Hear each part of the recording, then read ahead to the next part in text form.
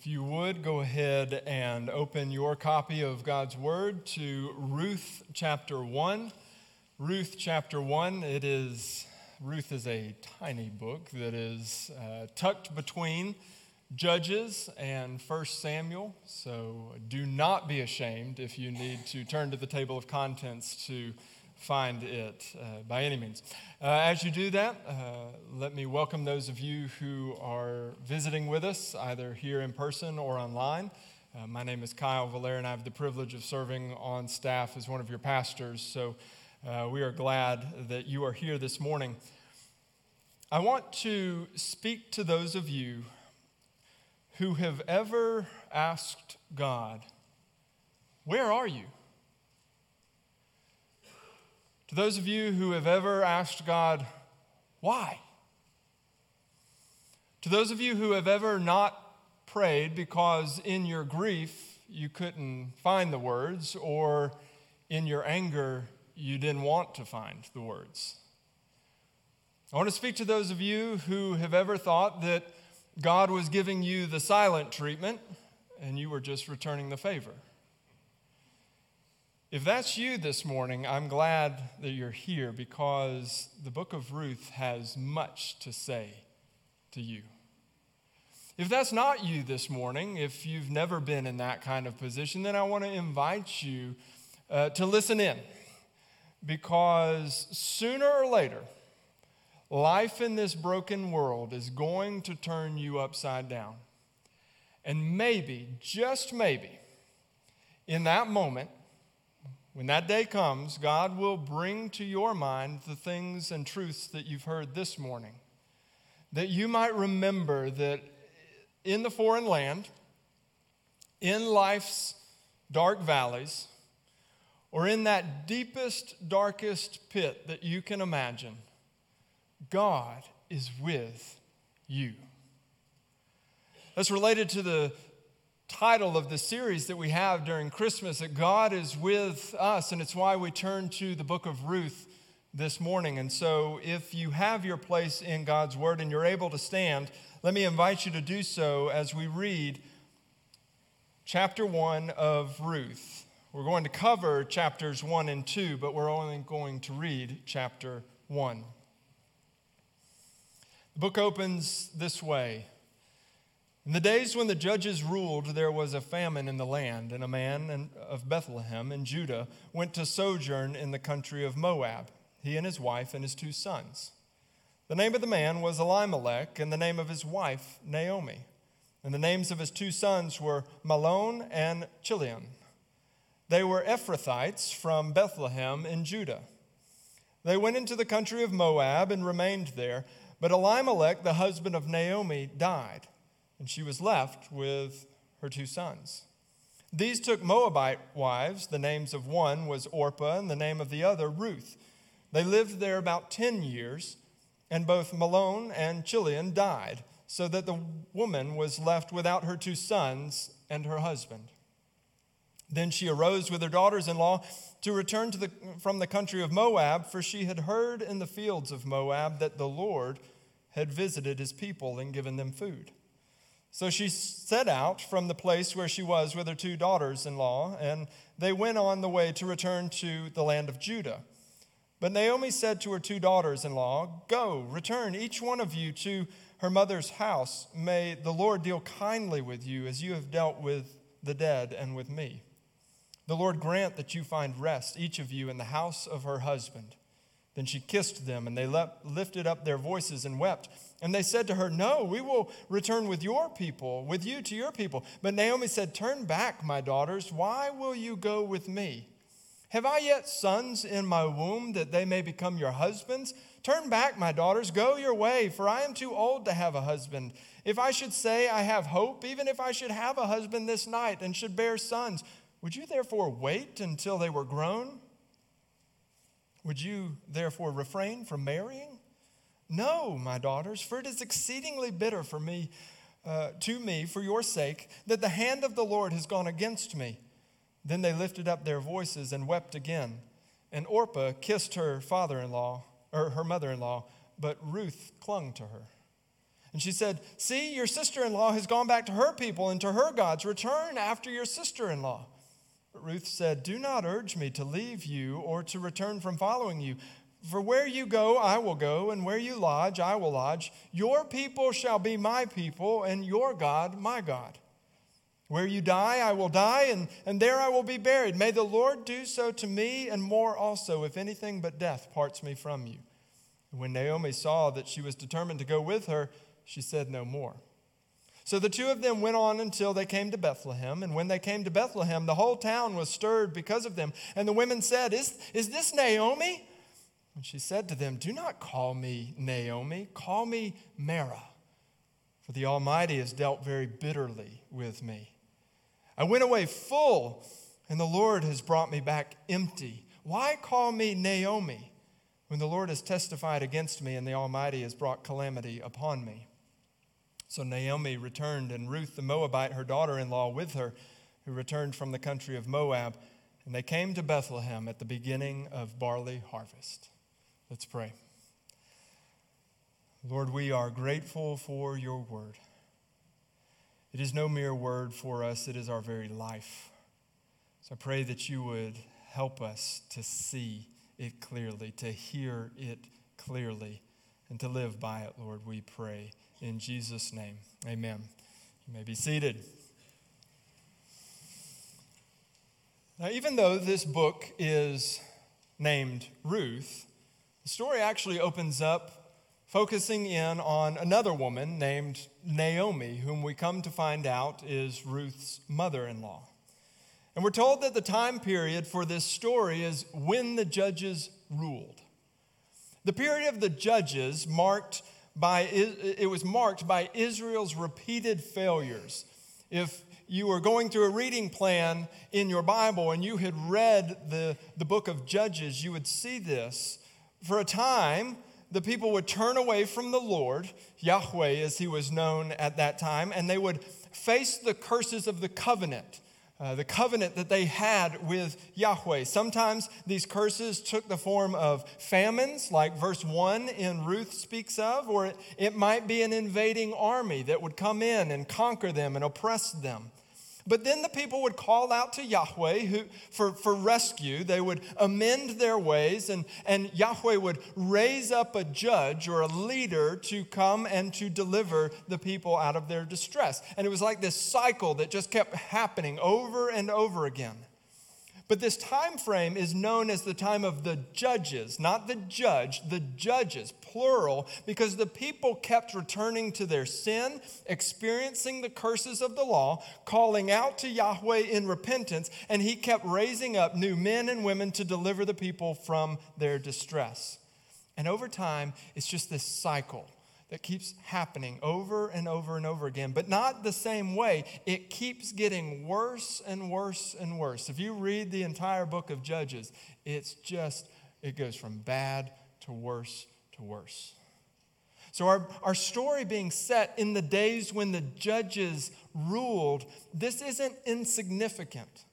It's meant to tell you that what you're reading is happening in the middle of a society that is breaking down from within. Everyone is doing whatever is right in their own eyes. And even as we see today in our own times, when right and wrong is left up for everybody to decide for themselves, everything that binds a culture and a society together begins to break down. Elimelech and his family are leaving the promised land to find food because God's judgment upon the nation's sin has resulted in a famine.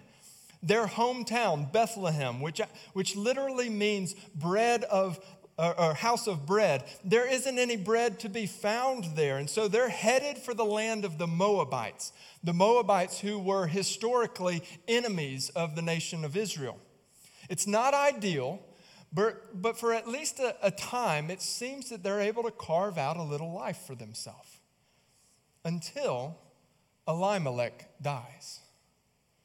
What we read in one verse, verse 13, was likely the worst day of Naomi's life up until that point.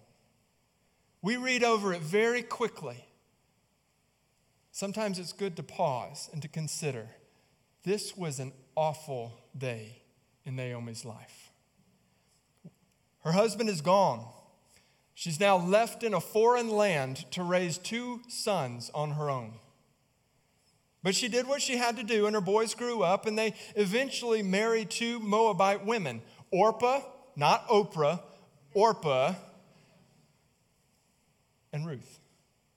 We don't know anything about these women other than they're Moabites. The text keeps telling us they're Moabites, which is significant because while there wasn't an explicit command not to marry the Moabites, like there was a very clear command about other people groups, it definitely wasn't the norm for an Israelite to marry a Moabite.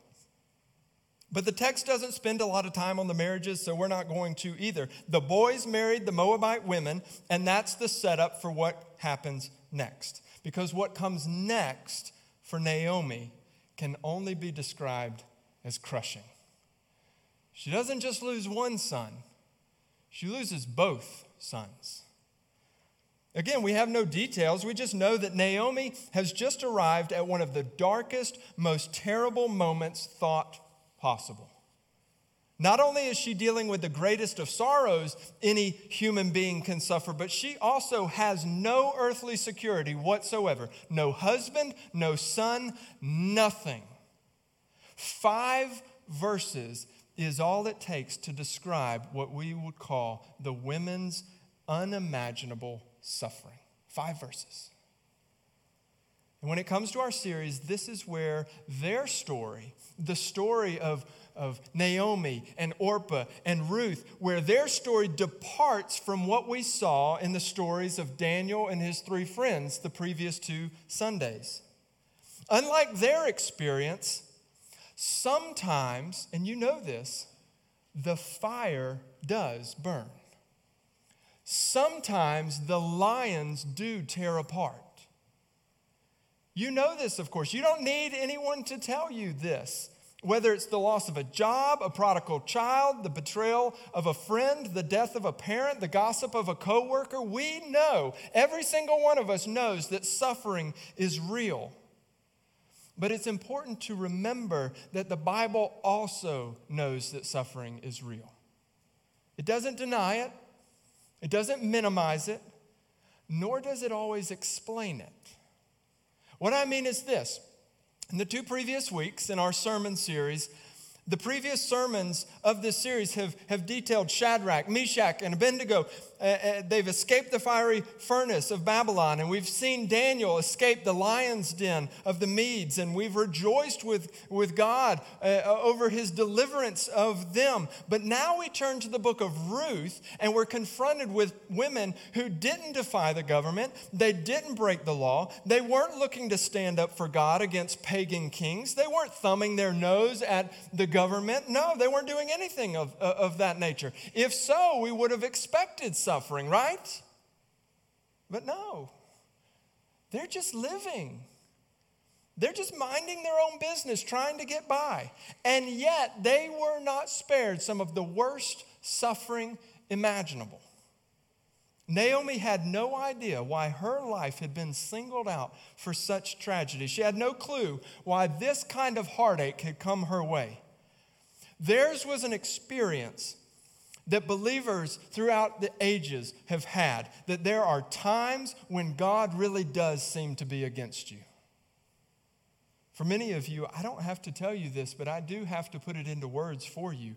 In this foreign land, in this world that is not your ultimate home, your suffering can leave you with more questions than answers. It's been that way since mankind was ushered out of the Garden of Eden. That's why the Bible is full of the psalmists and the prophets and the believers and the apostles asking God the question, why? Where are you? If your suffering has led you to do the same in your life, then you are in good company. And yet, some of you think that you're not mature enough in your faith because you can't draw a direct line from this experience to that explanation. Some of you think that something's wrong with your faith because you still have so many questions that are unanswered about your pain and about your trials. Some of you think that your faith is not strong enough because you still have questions. But here's the thing, and I want this to be medicine for your soul. Your faith is not measured by the number of questions that you have, but by who you're directing those questions to. Your faith is not measured by the number of questions you have, but by who you're directing those questions to. Naomi and her daughters-in-law are suffering terribly. That's a fact that the Bible doesn't run from. But it's also a fact that the Bible doesn't take time to explain away. Unlike the story of Job, we don't have some moment in this text where God's pulling back the curtain and we're seeing behind the scenes what's going on.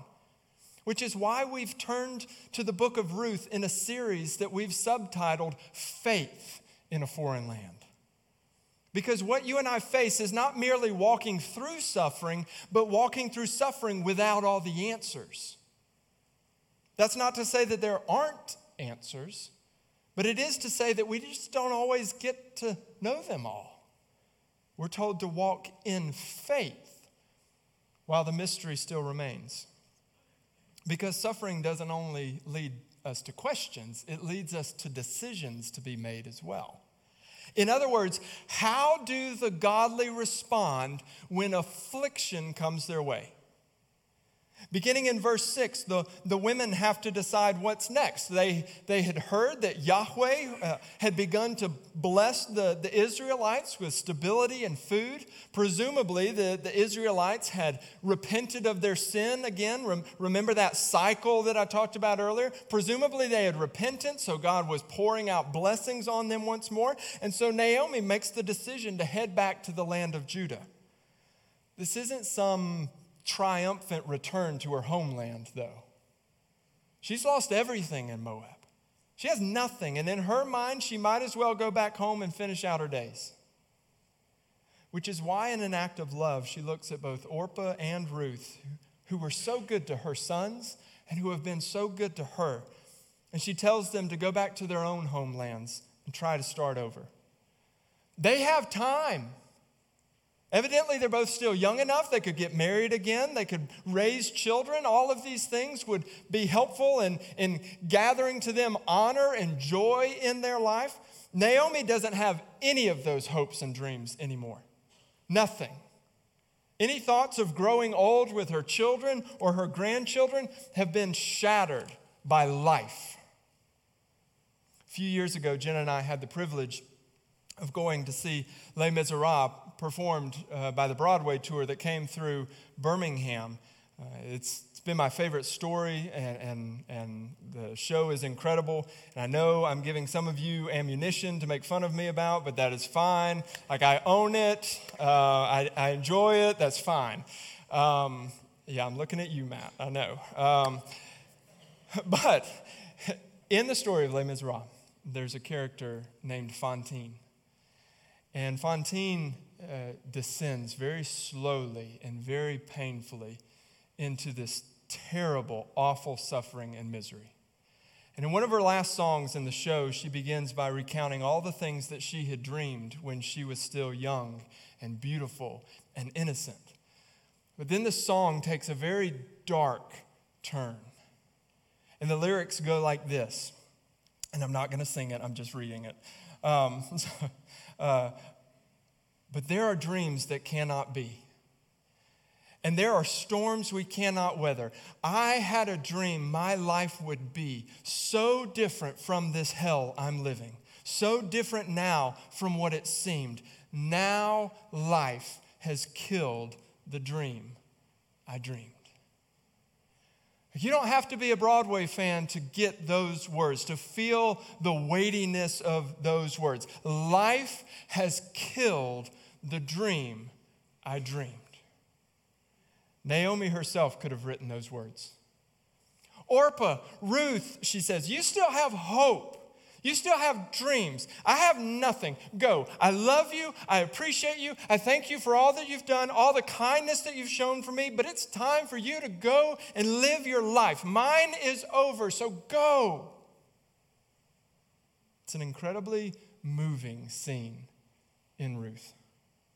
Initially, Orpah and Ruth refused to leave, but then Orpah is convinced to head back to her homeland, and Ruth decides to stay. And we'll look at Ruth here in just a second, but first I want to continue to let Naomi speak, because tucked within her exchange with her daughters-in-law and later with the townspeople of Bethlehem, we catch a glimpse of what we're calling Naomi's unbending bitterness. Naomi's unbending bitterness. Look at verse 13. She says, "No, my daughters, for it is exceedingly bitter to me for your sake that the hand of the Lord, of Yahweh, has gone out against me." And then look down at verses 20 and 21. She says to the people of Bethlehem, "Don't call me Naomi, call me Mara, for the Almighty has dealt very bitterly with me. I went away full, and the Lord has brought me back empty. Why call me Naomi, when the Lord has testified against me and the Almighty has brought calamity against me?" Like, do you hear the anger that is in her words here? The hand of Yahweh has gone out against me.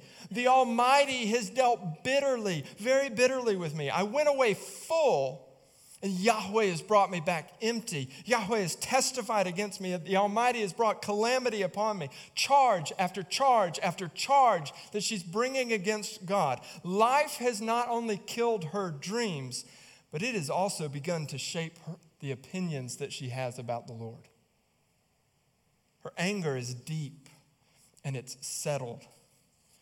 This is the great temptation of suffering, that we allow our suffering, our circumstances, our experiences to shape our view of God rather than allowing our knowledge of God to shape our view of our experiences. This is the great temptation.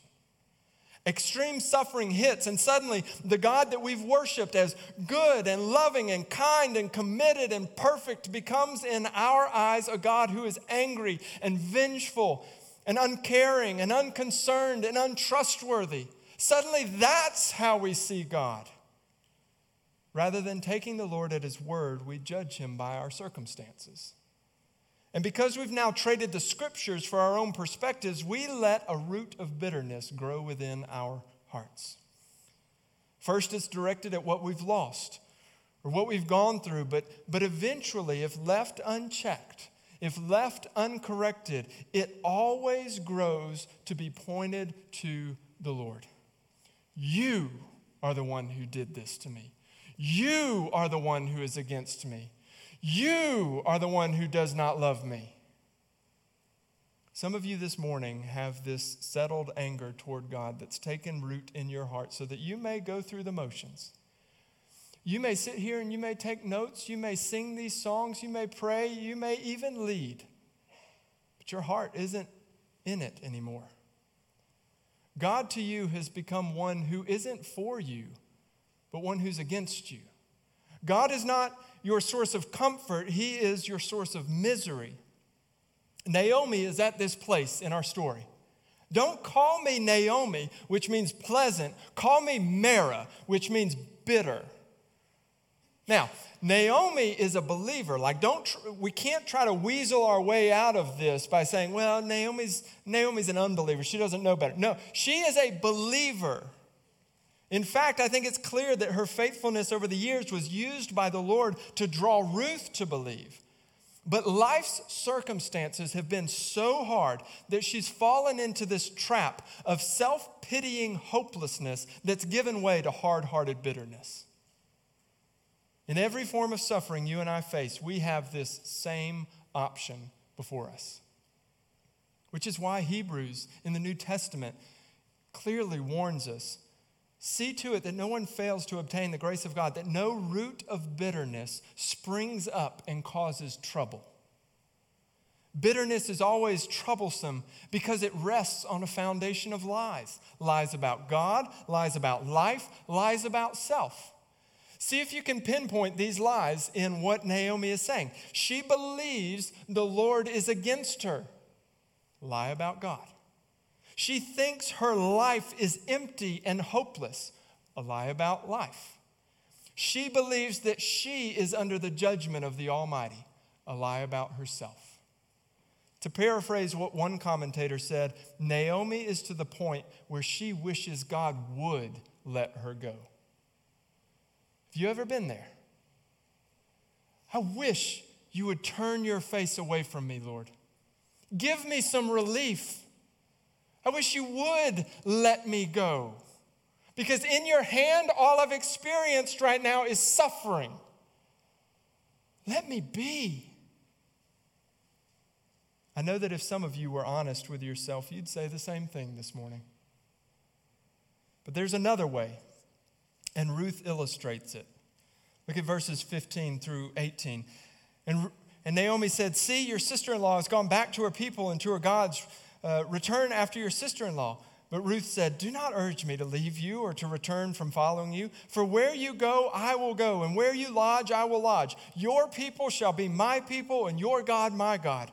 Where you die, I will die, and there I will be buried. May the Lord do so to me, and more also, if anything but death parts me from you." The only thing that we've been told about Ruth up until this point is that she's a Moabite.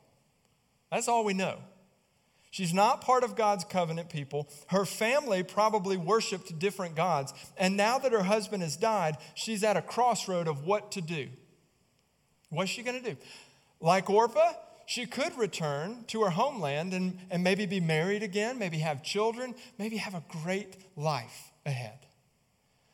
But over the years, it seems that Ruth had been drawn to the God of her husband's family.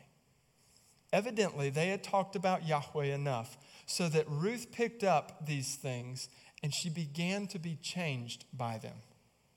Side note, don't underestimate the value of kitchen table conversations. Don't underestimate the simple family prayers in your home. They matter. Ruth even uses some of the same type of covenant language that we see used elsewhere in the Old Testament. Your people will be my people, and your God, my God, is what she says. And that sounds very similar to, you shall be my people, and I will be your God. Something that Yahweh tells the people of Israel over and over and over again in the Old Testament. And what I think this points to is that Ruth is not only committing to Naomi in this moment, she's also committing to Yahweh. This isn't mere devotion to her mother-in-law. This is her public profession of faith in Naomi's God. And the fact that she's using this type of covenant language and surrendering to the Lord leads her to also love Naomi in this extraordinarily self-sacrificial way. She has prospects. Like, don't fail to understand what Ruth is doing here. Like, she has prospects. She has a future before her. If she follows Orpah back home, she can have a great life. Naomi has nothing to offer Ruth. And yet Ruth's heart has been changed. If the land of Judah is where Yahweh is worshiped, and that's where Yahweh's people dwell, there she will go. And if Judah is where Naomi needs her to be, then she will go with her. The scriptures speak of a friend who's closer than a brother. Here we see a daughter-in-law who's closer than a sister. I will go with you, Naomi. And if I must give up all to come with you to Yahweh's land, then I will do it. My heart is tied to the Lord and tied to you. Where you go, I will go. Because her soul has been transformed by Yahweh, she will devote herself to Naomi. This is what we can call Ruth's unyielding love. Ruth's unyielding love. A bit later in this story, we're going to meet a godly man named Boaz. And historically, Boaz has been seen as the Christ-like figure in this book, kind of the one who is a shadow of one to come, one who's pointing forward to the Messiah. But I'm convinced that because of her love, Ruth is just as much a Christ-like figure as Boaz is. This is pure self-sacrifice for the sake of another human being. It's Ruth saying, I will give up all that I have for your sake, Naomi. Your shame will be my shame, and I will share in your desperation. Is this not what we celebrate about Jesus, not only at Easter, but also during the season of Christmas? The Son of God did not count equality with God something to be grasped, something to be held on to at all costs. No, he emptied himself to take the form of a servant for you and for me who had no hope. Self-sacrifice is the very essence of God's love. That is, that in Christ, God was giving of himself for the sake of sinners who had no hope of ever climbing out of the pit by themselves. Our Savior took our sin, took our shame upon himself so that through dying on the cross for the sake of sinners and rising again 3 days later, we could have our sins forgiven and our shame covered. Now, of course, Ruth, she didn't know how she was pointing forward to the Messiah. She simply had come to know that Yahweh loved her, and that prompted her by faith to love Naomi in this sacrificial way. In the order of the Hebrew Scriptures, Ruth, the book of Ruth, is actually not positioned between Judges and 1 Samuel. It's actually positioned right after Proverbs because there's some ties between Proverbs 31 and how Ruth is described in this, meaning that the Hebrews used to think Ruth is the very embodiment of Proverbs 31 woman. But here, we see that we can't even stop there. She's not just what a godly woman looks like. She models to us what Christ looks like. In that way, she is a guide who shows us the way to be a friend who loves others. Because when the Lord was pleased to reconcile us to himself, by faith in Jesus, we too were called to abandon our former life for the sake of others. For most of us, that didn't mean leaving our home and homeland, but it did mean separation from who we had been. In essence, we were saying, when we publicly profess our faith, we're saying to those who have ever shared the gospel with us, your people, meaning all believers, your people will be my people. Your God will be my God. That's what we're saying when we publicly profess our faith. And our commitment to the Lord came with a charge to be committed to loving others, right? Because as we head into chapter 2, I want you to notice something. The Lord uses generous, self-sacrificial love and devotion to transform hearts. At the outset of chapter 2, we are introduced to this man named Boaz, who is called in the text a worthy man. A worthy man. The time of the Judges was not marked by a lot of worthy men and women. I'm not going to read all of chapter 2, but basically Naomi and Ruth, they need food. They're desperate at this point. So they decide that Ruth's going to go out and gather leftovers from the various fields around them. This was in line with the Old Testament law, which told landowners, don't harvest along the borders of your land. Don't harvest the corners of your land. Leave it for the foreigners, the poor, the widows, the orphans, so that they can come behind your workers and gather what's left over. Well, Ruth left to do that, and as verse 3 describes, she happened to come to the part of the field belonging to Boaz, who just happened to be the relative of Elimelech, her late father-in-law.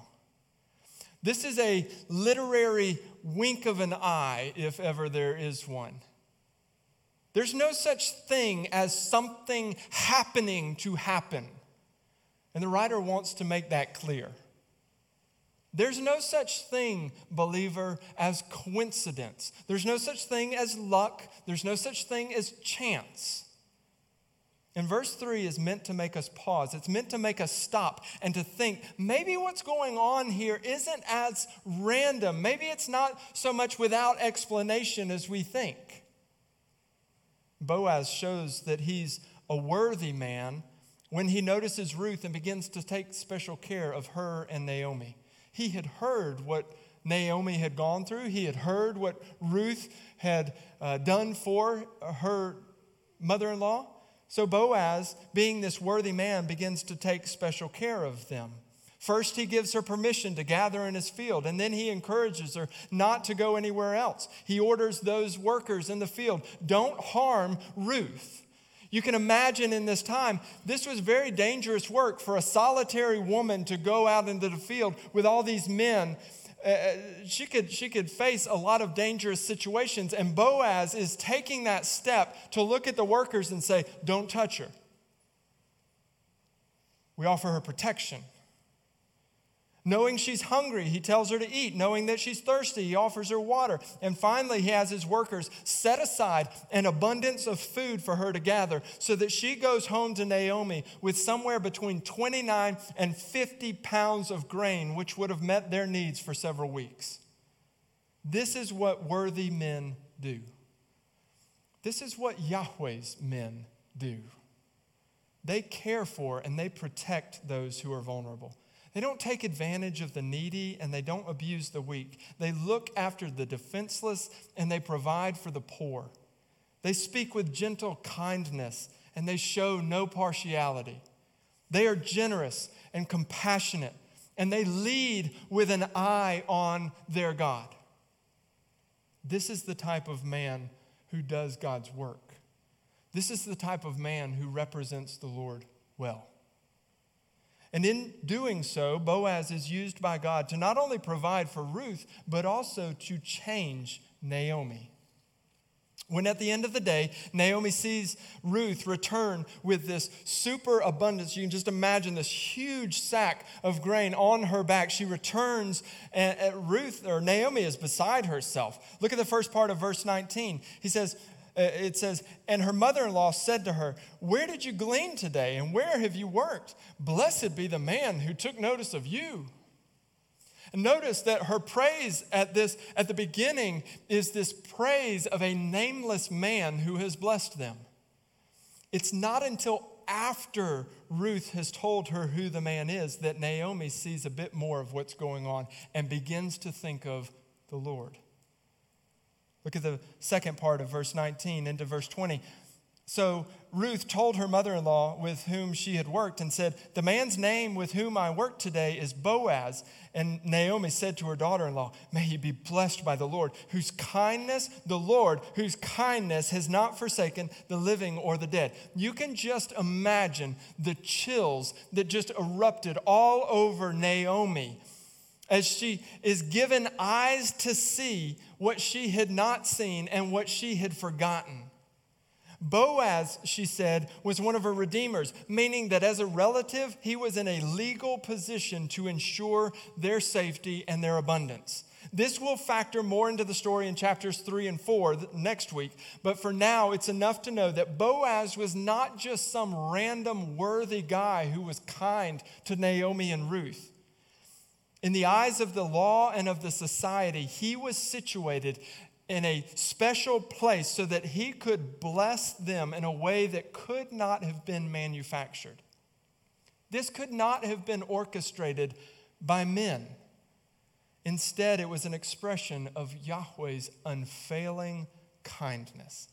Yahweh's unfailing kindness, which is why Naomi turns her praise to God. Blessed be the man who took notice of you. The man says, may he be blessed by the Lord, whose kindness has not forsaken the living or the dead. Yahweh, who in Naomi's eyes had been the one who is against her, now he's the one whose kindness has not failed. Yahweh, who beforehand had brought her back empty, now he's the one who has provided for her in extraordinary ways. Do you hear the change that is happening in Naomi's heart as this story goes? Bitter hearts become worshiping hearts when they see the glory of God's grace and kindness.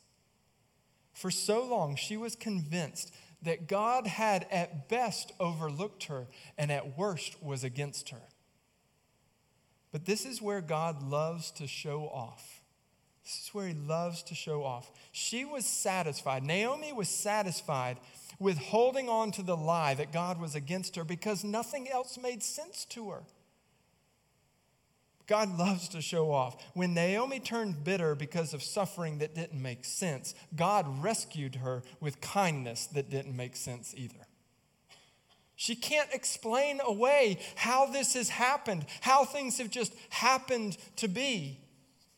Is this not what we ourselves must do when we consider Jesus leaving the glories of heaven to come and rescue us? You this morning, who have suffered greatly, hear the word of the Lord.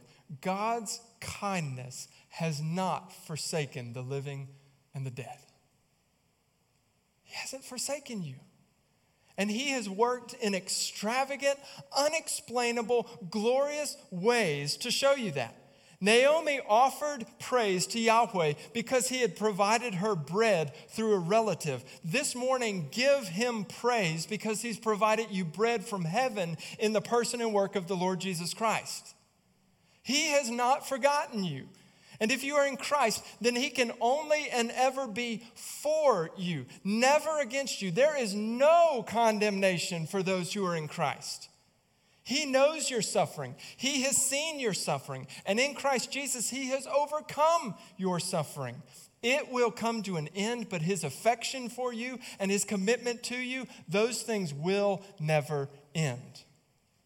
This is why instead of turning inward to bitterness, we are freed to invited to turn upward to the throne of grace, where our sympathetic high priest stands and he gives to us the grace to help in our time of need. This is why in our temptations to stew and to despair because of our misery, we can take heart because the Son of God himself has suffered when tempted. He is able to help those who are suffering in their temptation. And this is why even in the darkest of moments, we can rejoice in our sufferings. Yes, rejoice. Why? Because we know that our suffering produces endurance, and our endurance produces character, and character produces hope, and this hope never is put to shame.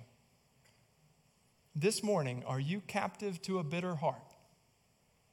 Freedom is offered to you in the very person whose birth we celebrate at Christmas. Do you think that God has forgotten you? Christmas, the truth of Christmas tells you that he hasn't. Do you think that God is against you? The truth of Christmas says he's not. The Son of God coming to redeem all who would trust in him and his work, that is the single greatest expression of God's kindness to you. And through it, hard hearts can become soft once more. Your hard heart can become soft once more. Remember, it's God's kindness that's meant to lead us to repentance. Turning from bitterness to faith won't come through self-discipline and greater effort. It will come as you meditate on and bask in the kindness of God toward you in Christ. And I pray that you'll do that and experience that even this morning.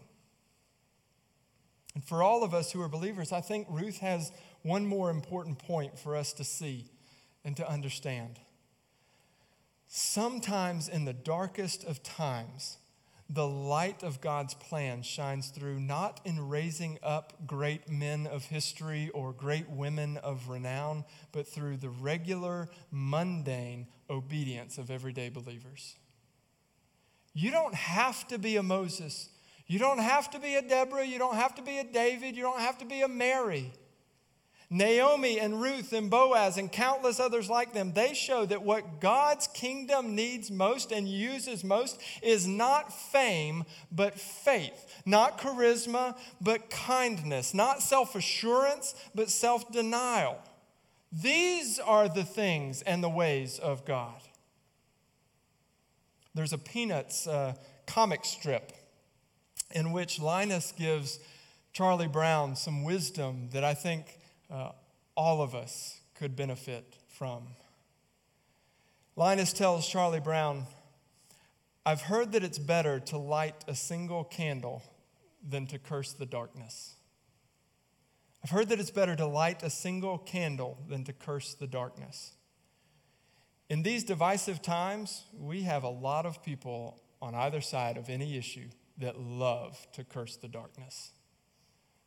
You can listen to hours and hours of cable news, podcasts, talk radio, social media posts. You can do that for hours and read and hear people curse the darkness. We need more people who will light a single candle. The world wants to see real kindness. The Lord wants to see real devotion, real generosity, real humility. There's a void of those things today.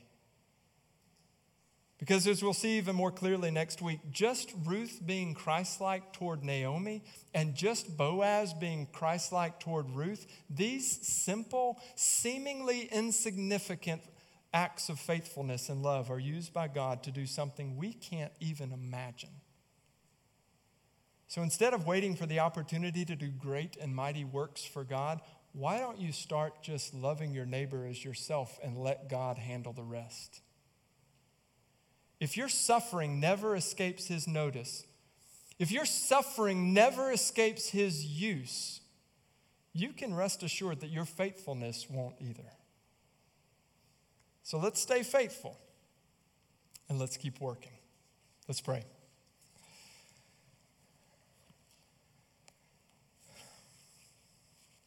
Oh Lord, we are grateful for Ruth and for Naomi and for Boaz. We're grateful for their faithfulness.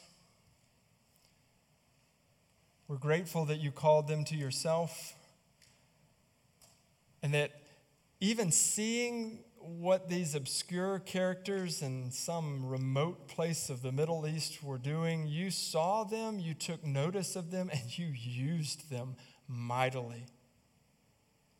Help us to learn from your word. I pray for the person in here, maybe the brother or sister in Christ who is trapped in a prison of bitterness. Bring freedom through your kindness. Pray that their hearts would be softened as they meditate on and bask in what you have done for them in the sending of your Son.